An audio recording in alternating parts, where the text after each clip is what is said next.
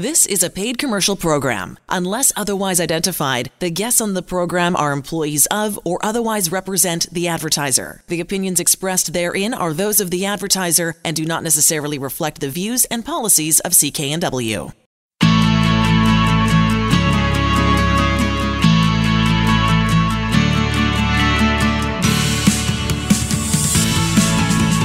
Welcome to Dollars and Cents. I'm Elaine Scollin, along with Blair Manton from Sands & Associates. They're experts in helping you get out of debt.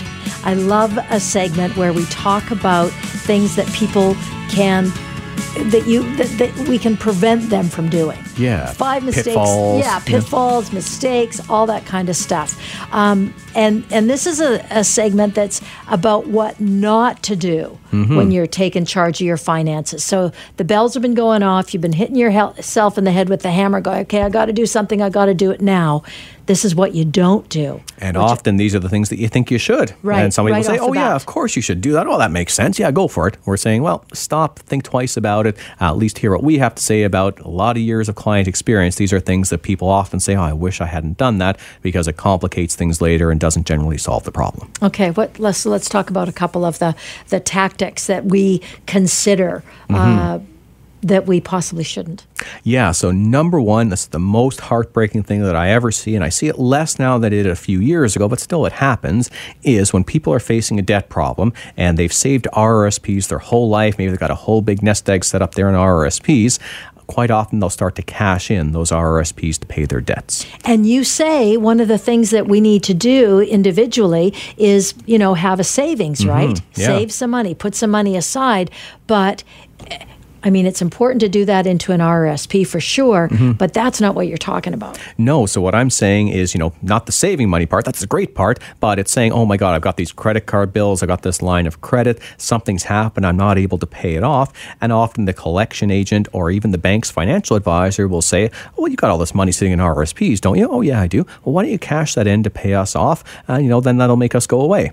And they're right, it will make the debt go away, but my God, what the person's done there, it's a double whammy. So first off, what they're not aware of, and often what they're not told, is that they could never be forced to cash in those RRSPs. So even if they had to file for a bankruptcy, the only thing they would have to lose out of those RRSPs is just whatever they've contributed in the last 12 months. And most of the time, if you're in a debt situation, you stop contributing to your RRSPs. So the vast majority of cases, 100% dollar for dollar of RRSPs could be retained even if the person had to file for bankruptcy. But if they don't know that, there's no protection. If you cash in your RRSPs yourself and hand the money over to your creditors, you've just given them access to an asset that they should never have been entitled to. If you think about it like a company pension plan, most people would know you can't suddenly cash in your pension plan to deal with a short-term debt. And why would you want to? Obviously, you want that to live for the rest of your life.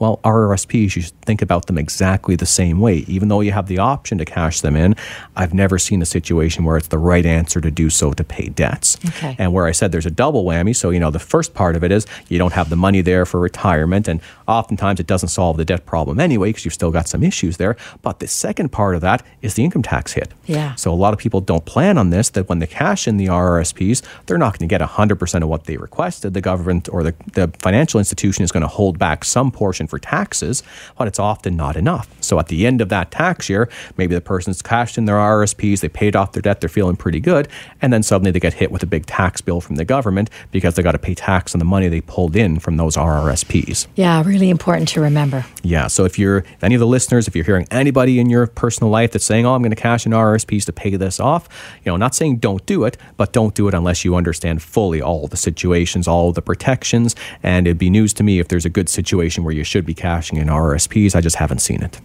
Now, the next one, it seems again like a natural thing to do.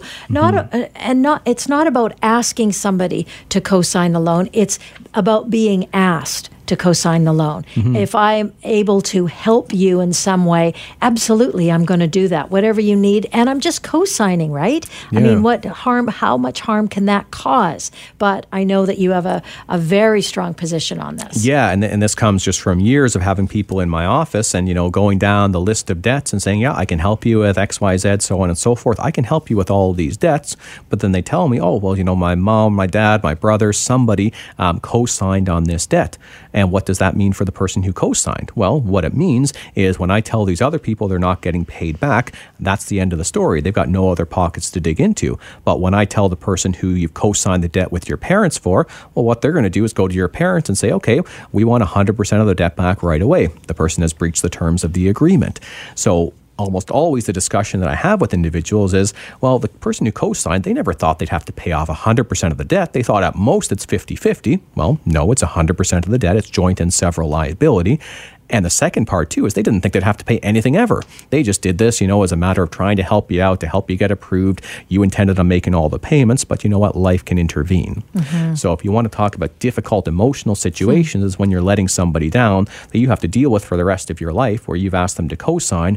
If you ever have to deal with your other debts, they're going to be left paying off 100% of that debt. So in every experience that I've seen, the person, if they had not gotten that co-signer, it might have forced them to actually take steps earlier to deal with their financial situation, but they would have been better off having done that because it would have only involved them. It wouldn't have involved other family members or friends or people who put their name on the dotted line. Yeah, regardless of the action that they take, whether it's a bankruptcy or consumer proposal, it's not going to include them. Mm-hmm. So again, this is just another great reason why you want to make that appointment, go see somebody at Sands & Associates, any of the staff, to say, okay, this is my situation, what should I do? Yeah, and even if you're thinking about getting a co-signed debt, you can come in and ask us about that as well. We can tell you examples where, okay, be aware if this happens, so on and so forth. Eyes wide open, make whatever decision you want. But sometimes you can be really pushed into there. And sometimes it's at the 11th hour. You're ready to sign off on the financing. And the bank manager says, oh, you know what? We've just got one extra hurdle. We actually need to get a co-signer on this. And you haven't thought about it, but you don't want this to go sideways. So it's the last thing you do is to put the co-signer on. And it's the most important, impactful thing that you did the whole time. Yeah. Okay, let's go into a couple of more things that people shouldn't do, but they're almost given an opportunity to, and it kind of makes sense. So at least I'm doing something. Yeah. That minimum payment thing. Oh, exactly. The minimum payment trap, the minimum payment hamster wheel, whatever you want to call it. But you hit it right in the head there, Elaine. You're doing something. You're paying minimums each month, and you're being rewarded for it because your credit rating is probably great. You go online, free credit score. Oh my God, it's good. I'm making my minimum payments every month. Never mind that you got $20,000, $30,000, $40,000 of debt, but your credit score looks great because you're not delinquent. And the credit card company's actually suggesting, right? Mm-hmm. If you make this, we'll just continue on. Oh, yeah. So it's not like I'm making up the number that I'm paying. No. That $10 or $15 or whatever it is. Yeah, no, exactly. And it's that absurdly low that some of the major banks, you might be paying $200 on your minimum, but $10 of that is what's actually reducing the principal. The rest is interest, charges, things like that. So the numbers get scary really quickly. If it was 18% interest, which is pretty standard, even if it was a debt of $1,000, you can be looking at a 10-year calendar to pay that off just at the minimums. And you can imagine how many times you would have paid the debt over, probably 4 or 5 times over, you would pay that $1,000 over a 10-year period. It's just not right that they state that on there. I know they've taken measures to explain that if you pay this, it'll take you this period of time to pay it off. I get that, and kudos to them for doing that. But they should actually just, it's just not right. Yeah. Well, what'll be interesting, and let's all stay tuned, is what Quebec's doing. So we talked about that a few months ago there. I remember, yeah. Quebec is saying, well, the minimum payment has to be 5% of the statement balance. Right. So that's a lot more than $10. So 5%, that turns credit cards into a 20-month payment plan. I'm okay with that, a 20-month payment plan for credit cards. I'm not okay with a 20-year or a 200-year. Right. So I think it'll be fascinating as that gets implemented in Quebec and see how things change or not. Do you remember the date that was being implemented? And then there's a period of time that we have to wait and see how it all folds. Yeah, it was early August was when it came into effect here. Okay, so this time next year we'll be able to talk a little bit further about it and see what kind of impact it did have, right? Yeah. They'll either be really happy to tell us or not share anything about it. Well, who knows? But I don't see it as a negative thing, but I can imagine some people are going to have a shock if they thought new credit cards will work the same as the old, and the new ones are requiring 1/20th of the balance every month as opposed to 1/1000th or whatever it works out to be. Good point. Right? See, I hadn't thought about that. I was thinking it would be a universal, everybody falls under this category, but that wouldn't be the case. Yeah, there's going to be transitions. Absolutely. Now, there's a lot of good, well-meaning people out there in the world that want to help you with your debt and help you figure things out. And then there's some people who are, sort of ready to take advantage of you. Yeah. And I think it's an important point about where you're getting your advice from and your information from. Yeah. So, my doctor says, his biggest rival is Dr. Google. And it's not a good rival to have. I use Dr. Google, by the way. You start with blurred vision and suddenly everyone's dying the next day type of thing. A lot of the same can happen with your debt. So you really got to be careful. You can go down rabbit holes online, message boards, things, and you'll find some truth, but a whole lot of obfuscation there. But also, even if you're sitting across from a professional, you really need to make sure it's the right professional to help you and they don't have a conflict of interest. If you're dealing with a credit counselor that's funded by the banks, which not-for-profit credit counselors are funded by the banks, their objectives are completely different than yours. Their objective is to get 100% of the debt back and they can't reduce the amounts that you owe.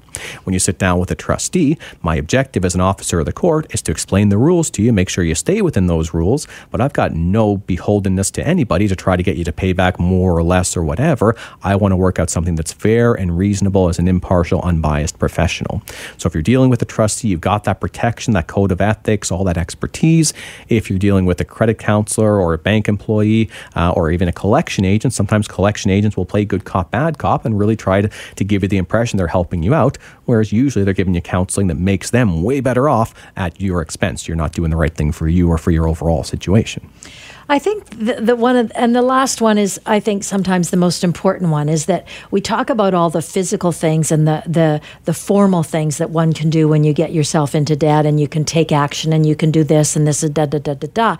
But the emotional toll that it takes on folks is sometimes unbearable. And I know that you see that when people come in your door to try to figure out what their next step should be. And it must be extraordinary when you get to help them and they realize how much stress they've actually put themselves under. Yeah, so I think that the mistake is just, carrying everything themselves, not reaching out for help. And yeah, I see people coming into the first meeting, they don't know what they're walking into, they're hunched over, you can tell their heartbeat's going through the roof type of thing.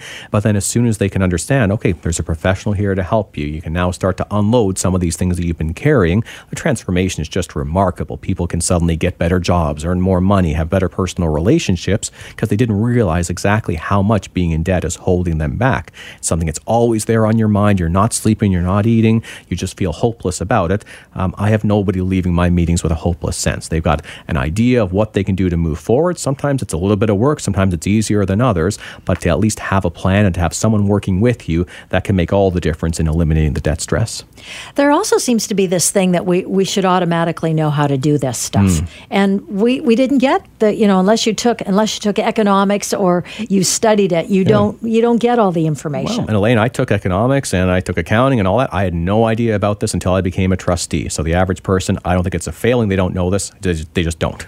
If you want to book your confidential free debt consultation, call Sands & Associates. Here's their number, 1-800-661-3030, or go to their website, chock full of good information. It's sands-trustee.com. You're listening to Dollars and Cents.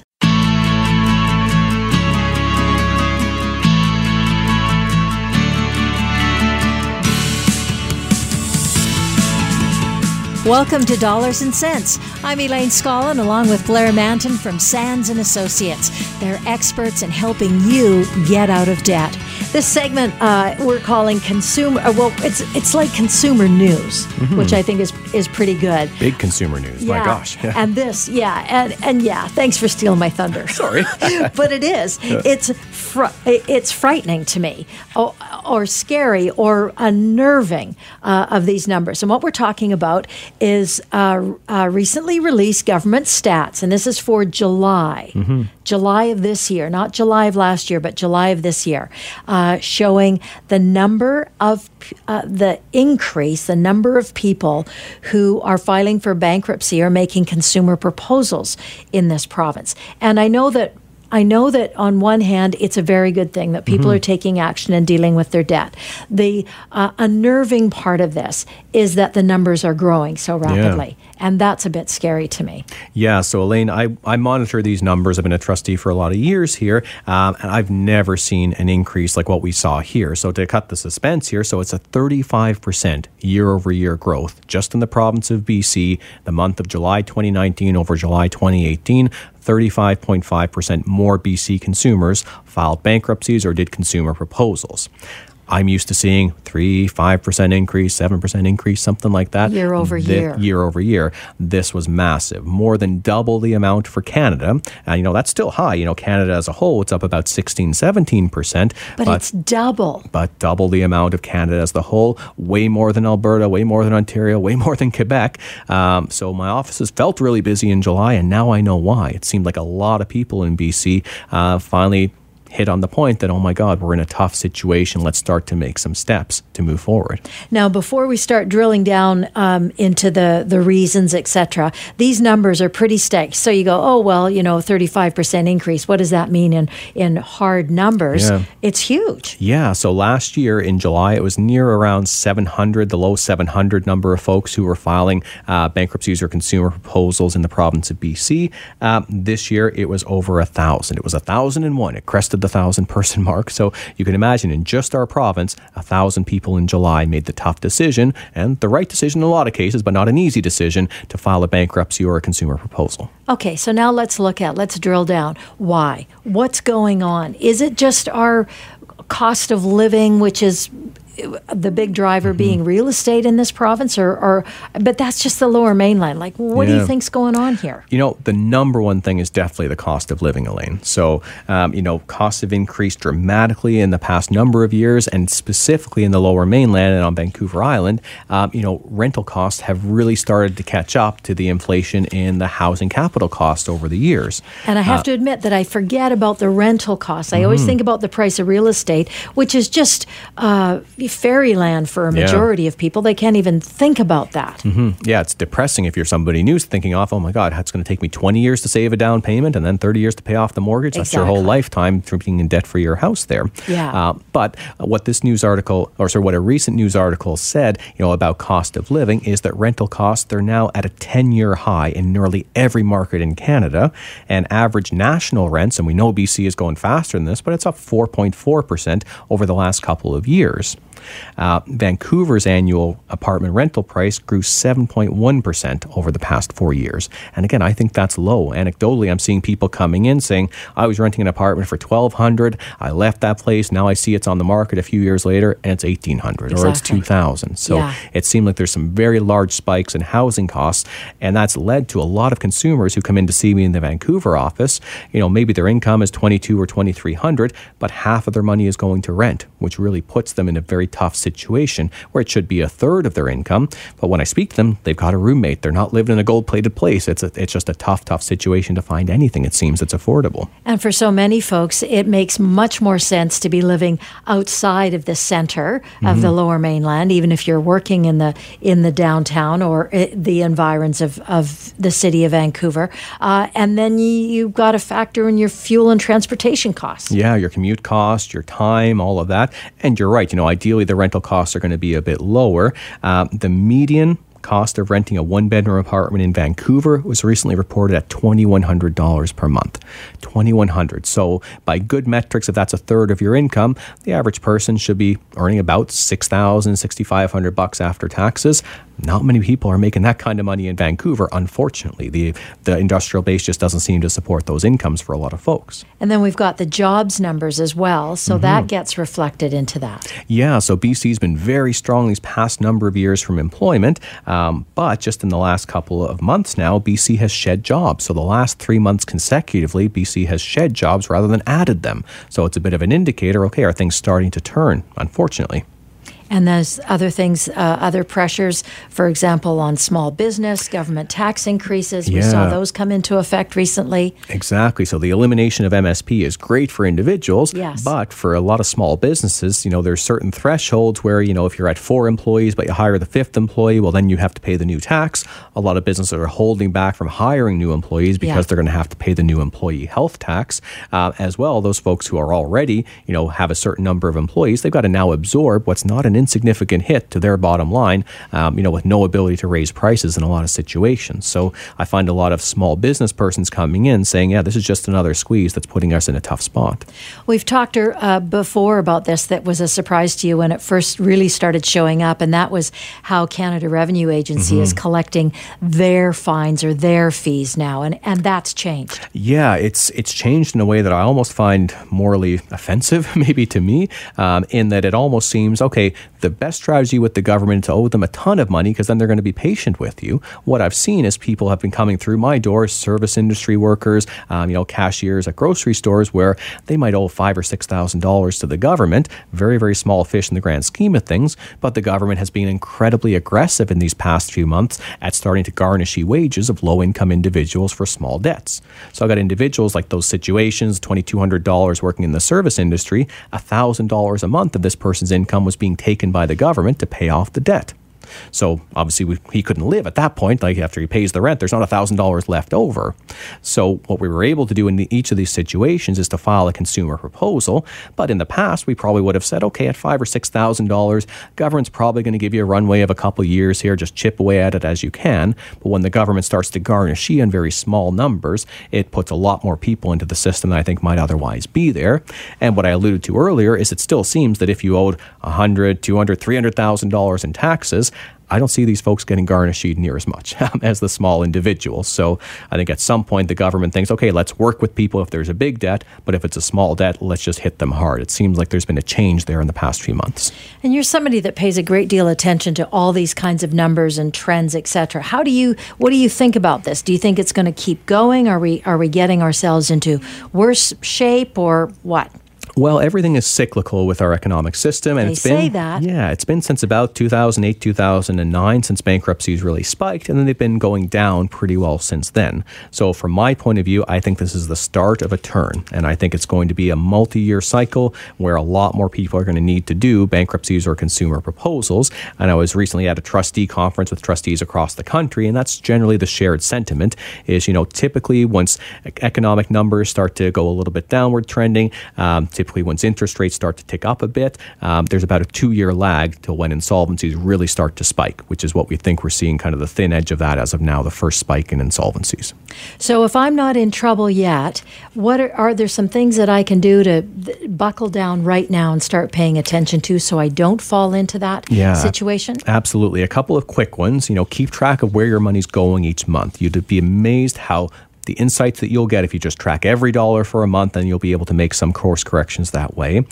Second thing, and maybe even more important, is start to set aside some savings. So a lot of people that come to see us, if they had an emergency fund, they'd be in a lot less dire of a situation than not having one because they immediately go to credit when they don't have the emergency fund saved. If you want to talk to Blair or any of the staff at Sands & Associates, it's easy to do. Book your confidential free debt consultation, even if you're not in that situation yet, to get some good ideas. Check out their website as well. They've got local offices all over the province. Sands & Associates, this is their number, 1-800-661-3030, or visit that website, sands-trustee.com.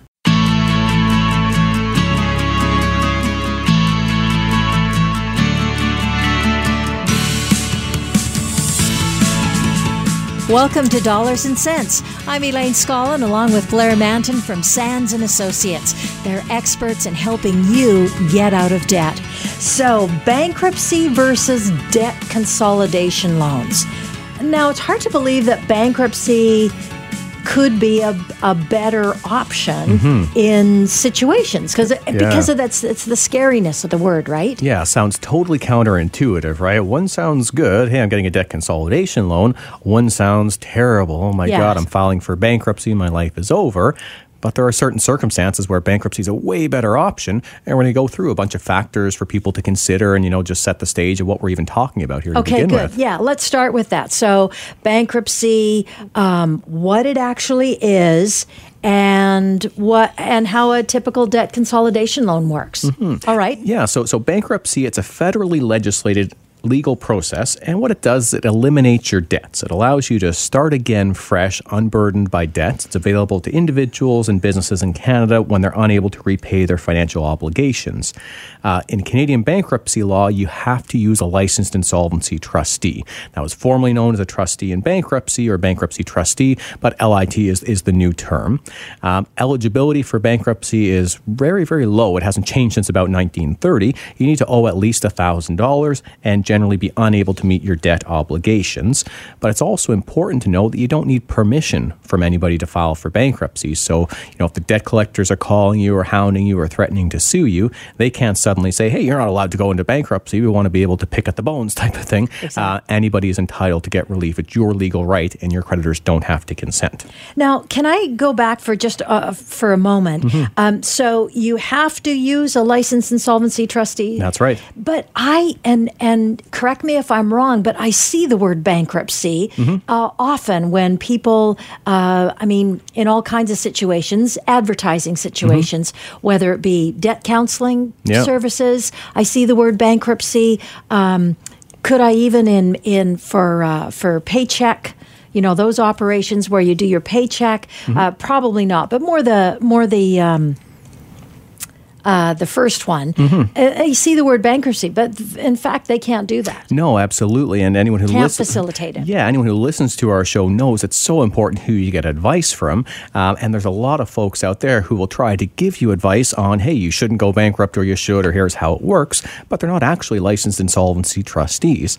So, I liken it to, would you go to a back alley dentist to get a toothache looked at? No, you'd go to the dentist who's certified, licensed, who knows what he or she is doing, and you've got some recourse if something does happen, in that situation. So it's very much a case of, be careful who you're getting advice about bankruptcy from, because oftentimes it's self-interested individuals who just don't want you to explore this option because it'd be good for you and bad for them. Exactly. So a debt counseling organization, they're not going to be able to facilitate it. No, they can never help you with filing the bankruptcy, and the best ones, well, sure, they'll give you some good advice, but some of the worst ones will only give you self-serving advice that will steer you away from what could be a good legal option for you. Okay, so what about debt consolidation loans? So debt consolidation, if bankruptcy is the last resort, the last option people typically look at, debt consolidation is probably the first option people look at when they know they're having trouble with their debts. So what happens in a debt consolidation loan is a single bank steps forward to pay off all of your other debts. So let's say you've got 4 or 5 credit cards, maybe a couple payday loans, and things are all being charged various different interest rates, some higher than lower. The idea is that you'll work with a single bank, and they'll pay off all of your other debts, and then you'll pay back that single bank, all the full amount of what's been borrowed. But generally, you're making a single monthly payment, and ideally, you're going to save a bunch on the interest rate. So a reasonable expectation on a consolidation loan might be between 10 and 12% interest, whereas a credit card is, 19 to 29%. A payday loan is, probably 40 to 60% on just very, very high rates. So the idea of a consolidation loan, one payment and you save some money. Okay, fair enough. So I know there's situations where filing personal bankruptcy is the solution that might make more sense for someone who's struggling with their debt. Can we talk about what those 4 situations are? Yeah, sure. So the first one is if your credit history is poor.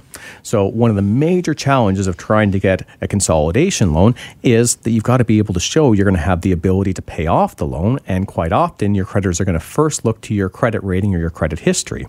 If you've been missing payments, paying things late, missing your cell phone, there are accounts that are overdue, if you're being taken to court, all of those things are going to have an impact on your eligibility for a consolidation loan to the extent that you're probably not going to be able to be approved unless you have a very, very high credit rating. Okay. And I like the fact that you noted here in the notes for this segment that it's a common misperception that only people with bad credit file bankruptcy. That was a huge learning for me as I started doing this work, more than 10 years ago now. I thought when people came in to see me, they'd be missing payments for, months, if not years. Their credit would be in the tank. But it's actually some research that shows up to 70% of people that file for bankruptcy actually have perfect credit. They never miss any payments. They never go delinquent. If you pulled their credit score, it'd be something that you would think is pretty good. but they're struggling under the weight of $40,000, $50,000, $60,000 of debt, they can keep that perfect credit for the rest of their life if they make minimum payments, but they're also going to keep that $40,000, $50,000, $60,000 of debt. It's not going to really go down over time if you're only paying minimums. Got it. What about assets? How are they impacted? Yeah, so another situation where bankruptcy can be a better option than a consolidation loan is if you have few assets, if any. And the reason for that is if you're trying to get a consolidation loan, lenders really have to look at security. So they have to consider, okay, I'm the new bank that's stepping forward. I'm going to pay off banks A, B, C, D, payday loans, whoever. So I've given them 100 cents on the dollar, but I, the new bank, have now taken a bunch of risk, right? And I hope you're going to pay me back, but I'd rather have some security. And what that means is it's going to be much, much easier and possible to qualify for a consolidation loan if you've got an asset that you can pledge as security. So it could be real estate. It could be a house where you've got a bunch of equity in there. It could be a vehicle where there's no loan against it. It could be an investment account that's not an RRSP. Typically, if you go to consolidate your debts, the bank is going to ask you, well, what's your credit history, credit rating, and do you have any assets you can pledge as security? If you don't have assets, even with very strong credit, it's very difficult to qualify for a consolidation loan. And I think it's always such a scary concept to actually use your assets in that situation too, right? Because you're setting yourself up for loss. Oh, exactly. Yeah. If you've suddenly put the bank on title to your house, well, then you've got someone else to consider when you're renewing mortgages. If you default on the consolidation loan, the bank could potentially start a foreclosure proceedings on your house. So you really want to be a bit careful when you're pledging assets. One other really big pitfall for consolidation loans is sometimes, the bank will say, okay, you don't have assets, but why don't you get me a cosigner? Why don't you speak to a friend, a family member, parent, grandparent, child, whatever, and get somebody else to sign on the dotted line? Because I know we're never going to have to call this guarantee, but we just want it here for security purposes, okay? Yeah. As we talk about in the show quite often, Elaine, when is it wise to cosign a debt? Almost never is our answer. Almost never is what you say. That's right. Because all you've done at that point is you've given the bank another pocket to dig into. You've enlarged your debt situation to now include other friends or family members where you really don't want to let them down. And quite often when people co-sign their debts, they never planned on actually paying the debt off. They were just doing it as a favor. And if you're unable to pay off a consolidation loan, it's not a 50-50 liability. It's 100% could come to the co-signer as their obligation. Fair enough. So if you've got few assets, and if you think they're going to be requiring a cosigner, consolidation can be a very risky option. Whereas if you compare it to a bankruptcy, you don't need to have a minimum number of assets to file. It's fine if you've got no assets, and generally most people keep their assets as they go through a bankruptcy. And there's no idea of a cosigner in a bankruptcy proceeding. You deal with your own situation. It doesn't enlarge it to include anybody else. What kind of influence can your income have on those two ways? Yeah, that's a great segue to our next point, Elaine. If you've got uncertain income, if you've been self-employed, if you're not the T4 employee that puts the same amount of money in the bank every month, very, very difficult to get qualified for a consolidation loan. Banks are really going to want to see, months of history, consistent income. If you're self-employed, quite often your income can go up, feast and famine. Sometimes there's tax obligations that make your income look, worse at certain times in the year. So if your income is uncertain, consolidation loan can be tough. And also, even if you did get approved for it, making the same payment every month can be difficult if your income is going all over the place. You've got necessities to pay, and that consolidation loan is going to be a similar payment each month when your income is high or not. So you really want to look ahead and make sure you could afford the payments. That compares to if you're in a bankruptcy. The way bankruptcy payments work is they're scaled dollar for dollar to your income. So if you're in a situation where you're low income, you pay a minimal cost, just the trustee fees each month. If you're in a situation where you're earning a lot of income, well, then you're paying back part of your debt as part of the bankruptcy. But every month, your payment could change based on your income in a bankruptcy, so it scales. Okay. Mm-hmm. And your budget maxed out. That's your fourth situation. What does that mean? How does that impact either one of those? Yeah, what it means from a consolidation loan is, oftentimes people look at debt consolidation as this incredible option that's going to be great, but when they actually realize that even the debt consolidation payment, it's not going to be affordable given their budget, given their other obligations. Because they're spending their money already. They're spending everything that they get in the door. Quite often, the clients that I see, a lot of them have tried to consolidate, and what they found is they've had to run up the credit cards again that they originally consolidated because the cost of living or something happens. They don't have an emergency fund. But also, it's still expensive. You're still paying back all of the debt that you've spent plus interest over time. Whereas, again, if you compare it to a bankruptcy, you almost never pay back the full full amount of the debt unless something's really strange. The debt's low and your income is really high. So quite often you're getting a very big break on the amount of debt that you owe if you file through a bankruptcy, and that can help with your budget being maxed out. Another point there is if you go through a bankruptcy, you're required to come for 2 financial counseling sessions where we talk to you about your budget, about your spending, about how to save money, about how to rebuild your credit in the future. So all of those things are going to help arm you to be better able to emerge from bankruptcy without debt. The next time, or even just not even the next time, but once you've finished and you're moving on. Yeah. So key points. Can we do a bit of a summary of the things to keep in mind when considering bankruptcy versus a debt consolidation loan? Yeah, sure. So I think, the first thing to consider, almost working backwards, is are you going to be able to afford the payment? Is this something that's going to really help you out consolidating the debts, or is it still going to be something that even at 12% interest or whatever, the debt problem is still too big for you to afford? I think you have to consider what's your credit history and do you have any assets, because both of those are going to be really important for a lender to consider. And then also, is your income uncertain? Does it go up or down on a monthly basis? The final point to make here, Elaine, is going through a bankruptcy, you've got a certain end date. You know exactly when you're going to be debt-free. I've seen a lot of consolidation loans where they were for an initial 5-year term. 10 years later, the person's still paying them off because they've had to do this or that or consolidate other debts. At least in a bankruptcy, the day when you're going to emerge with zero debt, nothing owing to anybody. And that's a great day.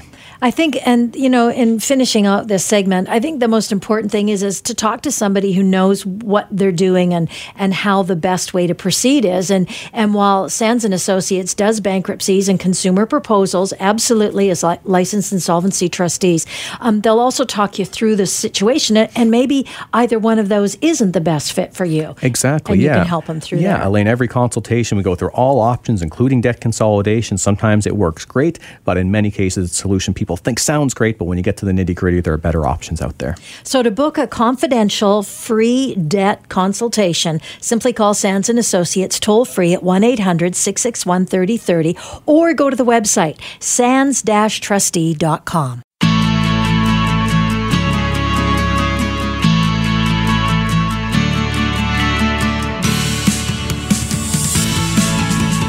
Welcome to Dollars and Cents. I'm Elaine Scollin, along with Blair Manton from Sands & Associates. They're experts in helping you get out of debt.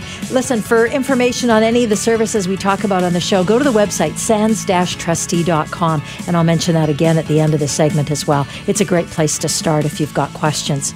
So this segment's all about a credit rating, and I know that people care a great deal about their credit rating. We're going to talk about sort of 4 things that can negatively impact your credit rating and how to avoid them. So let's start with credit bureaus and the information they hold about us. Yeah, how does it all work? Yeah, how does the system work, right? Yeah. Well, there are 2 credit bureaus that are used by banks and lenders in Canada. There's Equifax and there's TransUnion. You might have heard of both of those brands because I think at least one, if not 2 of them, have had big data breaches in the last couple of years. So what's definitely come to light is that these folks have a lot of personal information about each and every Canadian. They're 2 separate bureaus, and they might not have the same information about you. Sometimes they get sources from different places, and sometimes there's inaccuracies on one or both. What your credit report is it's essentially a public record of your credit history. So it includes personal information, information about your debts, how long you had an account, the balance, the payment history. Are you ever late? Have you been in collections? Have you been sued? Typically, your credit history or your credit report is updated around once a month when the lenders report new balances or payments, and it could be at any point in the month. Some lenders report on the 5th, some on the 25th, somewhere in between. So pulling your credit at different times in the month can actually show you different results there. Your credit score, which is often what people are talking about when they say your credit rating, it's a numerical number. It's typically in the range of 300 to 900, with 900 being about as good as you can get, and 300 being about as bad as you can get. Someone with either no history or a lot of delinquent issues. So most people want to be closer, to the 700-800 if they're able to do so. Okay, and it's important to banks and lenders, right? They pay attention to it. They set it, yeah, and they're paying attention to everything something else that's sort of contributing to it? Yeah, so the way the credit reports originally started and credit scores started is it was exclusively for banks. It was a profitability measure. So a higher credit score meant to the banks, okay, there's less of a risk of us not getting paid back, and probably this person's going to pay us a bunch of interest over time because their history has been that they make in every single payment, and we've made money in the past off of them. Got it. So where that's changed is it's become this external measure that a lot of people use as a barometer of their overall financial health. So having perfect credit doesn't mean that you're financially secure. Having terrible credit doesn't mean that you're financially terrible. It's just one variable out of a number of which that can really go into your overall financial health.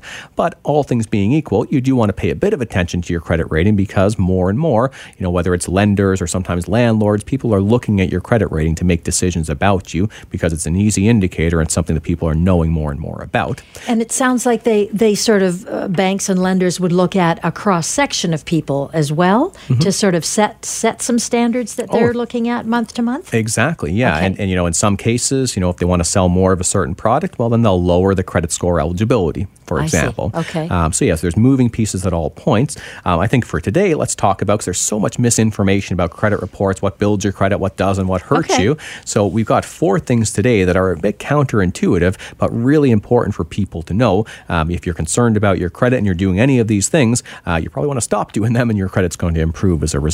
Okay, so number 1, paying a bill late, and you've included cell phone bills, especially cell phone bills. Yeah, so generally a best practice is obviously to pay things on time, but if you're really concerned about building your credit, you should even pay things early, just to make sure that nothing is ever going to get delinquent on there. And what I see again and again, the research shows, is that it's often the smaller bills, the things like the cell phone bills, maybe it's $100 or thereabouts per month, and you're not as disciplined on that, but you're paying all your other bills, the bigger credit cards, the student loans, every month there. But what cell phone providers are known for doing is because they know if you don't pay, they're probably not going to take you to court. It's not big enough dollars at stake. But as soon as you're delinquent, they're very adamant at updating the credit bureau on each and every delinquent payment. So that small $100-ish payment each month, maybe you're delinquent on that 3 times in the last 6 months, that's going to hurt your credit in a big way. And if you were thinking, there's some magnitude that matters, no. Any delinquent payment, especially even the small ones, because they tend to get reported more, can have a deleterious effect on your credit rating. So this is interesting because you've included in the notes about this that you guys, that Sands and Associates, your people have been told that unpaid cell phone bills are the number one reason people get denied for mortgages, which is just crazy. Oh, yeah. No, we've sat down. There's a mortgage broker, Richard Moxley, who literally wrote the book on credit ratings in Canada called The 9 Rules of Credit. He's been a guest on this show before. Yes. And he said, 100% in his experience, unpaid cell phone bills deny people more mortgages than all other debts put together. And this was scary to me. This was crazy. And I know this is part of what you're supposed to be saying, but I couldn't believe this, that late payments remain on a credit report for up to 6 years from the date reported, and the late payment remains even if you pay the past due balance. Yeah. So you could miss a couple of cell phone bills, and even though you've paid them, but they were late, and they stay up 6 years? It's still on there. All of the activity typically stays for 6 years. Yep. Now, who gets to see that activity? And I'm sure you're probably going to talk about that, but I'm always curious about... Yeah, it's typically by your consent. So you can see it at any point. You can pull your own credit at any point, and that costs you nothing and doesn't hurt your score. Okay. But it's when you go out and apply for financing. So whether it's at the bank or the car dealership or a credit card application, that's when they get your consent to pull a credit report. I see. And depending on what comes back, that determines, are you going to get the financing? What rate is it going to be? Are they going to want to deal with you at all? That's going to be a really big indicator. Okay, so what's the next thing that people commonly do that impacts their credit rating? Yeah, this one I think it's more widely known, but still very important, is having a high balance. So there's a thing called credit utilization. That's an important metric for your credit score. If you're over 50% of utilization, that's typically a bad thing. So what I mean by that is you've got a $1,000 card and your balance is $500 on it when they pull the credit report information, your utilization is at 50%. If the balance is at $800 when they pull it, your utilization is at 80%. Scores above 50% are viewed negatively because banks take the view, well, you shouldn't be using up to your limit all the time. Is this showing you're having some issues managing your credit? So the way to combat this is if you're consistently going up to, to 75 or 80% of your limit, well, first off, look at your spending. Yes. That could be your first issue. For sure. But it also would be, and this is counterintuitive, but get them to raise your limit. So for no difference in your behavior, having a $2,000 limit and charging $800 on it is going to be way better for your credit than having the $1,000 limit. I know you're chuckling because it's not, the best financial advice, but if you're looking to game the system and improve your credit rating, that's what you would have to do, is make sure utilization stays below the 50%. Okay. And this one rang for me, the next one, closing an old account. Because I had an account, I think it was a line of credit. I hadn't used it for a long time. And I was just kind of keeping it there just in case, right? Yeah. Whatever reason. And they closed it because I hadn't touched it. Yeah. And I think that's a good thing, but... Well, and typically, when I was applying for my first mortgage, I remember I got a couple of these credit cards I've had for a while. I'm not really using them. I'm going to close down these accounts because, I think I'll look better to the bank if I don't have 5 places other to borrow from if I have 2 places. Well, what happened, and luckily for me, I was okay, but in many situations, you're not okay because when you close those accounts, you lose all the history. So all those, it could be 6, 7 years of great payment history, never missed a payment. You close that account, it's like it never happened. Oh, interesting. Okay. And that affects your credit rating. Exactly. Got so it. Lower than it would be otherwise. Okay. So, let's go to the next thing. What are the things that we need to be cautious of? Oh, there's one more. So we said there's 4 things. The last one is about applying for credit. Oh, okay. So again, some people know this, but if you go out and you start to apply for credit at a bunch of different places, it is going to lower your credit rating because banks think, okay, well, why are you going all around town applying for credit? What if it all comes through at first? Would you be able to pay it off? So if you are going to be shopping for financing, we advise people, get your own copy of your credit report, take it with you when you go for financing. When you're ready to make the deal, then let the person check your credit when you're going to be doing the deal. Okay. Don't let 4 or 5 people investigate you. You can bring your own credit report. That'll give them enough for what they need. Oh, I see. Okay. Well, I think that's good advice. That makes sense. Or at least it's good. It's all good advice, but that makes sense to me. Yeah, exactly. So closing words. Anybody who's concerned about their credit score, what should they do? Well, I think they should take a broader view and understand, a credit rating is just one indicator of many. And if you've got perfect credit, but you've got a ton of debt that you're just making minimum payments on, the right answer is not to keep that perfect credit and never build any wealth over your life. The right answer is to take a short-term hit to your credit, start back at 0. People rebuild very quickly their credit rating from even a bankruptcy to a mortgage in as little as 2 or 3 years. And that's when you go see Blair at Sands & Associates. Their 1-800 number, 1-800-661-3030. Go to their website, filled with great information, questions and answers. It's sands-trustee.com. You're listening to Dollars and Cents. The proceeding was a paid commercial program. Unless otherwise identified, the guests on the program are employees of or otherwise represent the advertiser. The opinions expressed therein are those of the advertiser and do not necessarily reflect the views and policies of CKNW. Hi, it's Shauna, and I might be a bad parent because my kids think French fries are vegetables. Hey, it's Ryan, and I might be a bad parent because I went out for wings when my wife was in the hospital after giving birth. Johnny here. I might be a bad parent because in my house, the tooth fairy gives pocket change. But we're not alone. Len emailed us and said his 6-year-old daughter's Tarzan moment going from love seat to lazy boy by curtains made him more proud than any dance recital. And Andy left his 2-year-old at the rink. All right, guys, I'm sure we're not alone. Like Andy's kid. For stories and confessions like this, make sure you check out our podcast. It's called Bad Parents, and it's available wherever you get your podcasts. I left a glove at the rink.